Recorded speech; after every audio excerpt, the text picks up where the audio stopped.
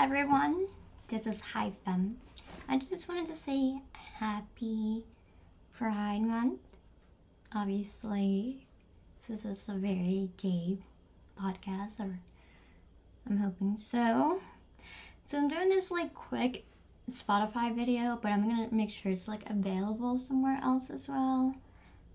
I'm sorry, they just started making it really quick, but I just want to say, smoking weed is definitely very gay. And I guess sometimes, if you haven't seen in person, this is the Hi Fem dress. Those who cannot see it or cannot access it, is the white dress. It has lips, there's a joint, has pockets, and it says Hi Fem. It's all embroidery by a Seattle artist.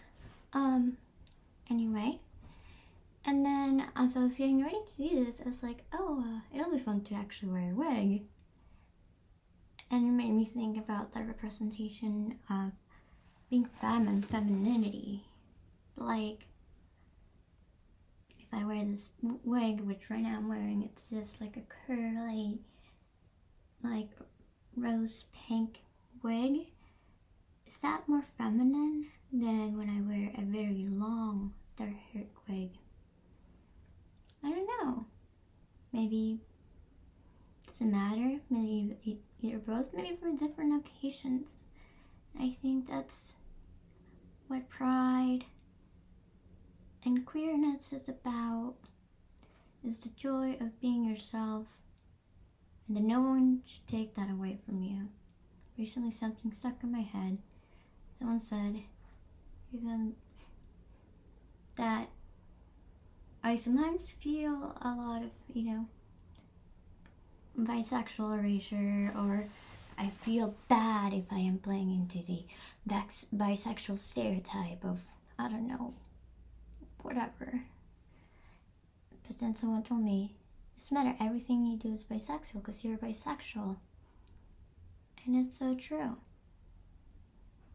And I wish that for everyone.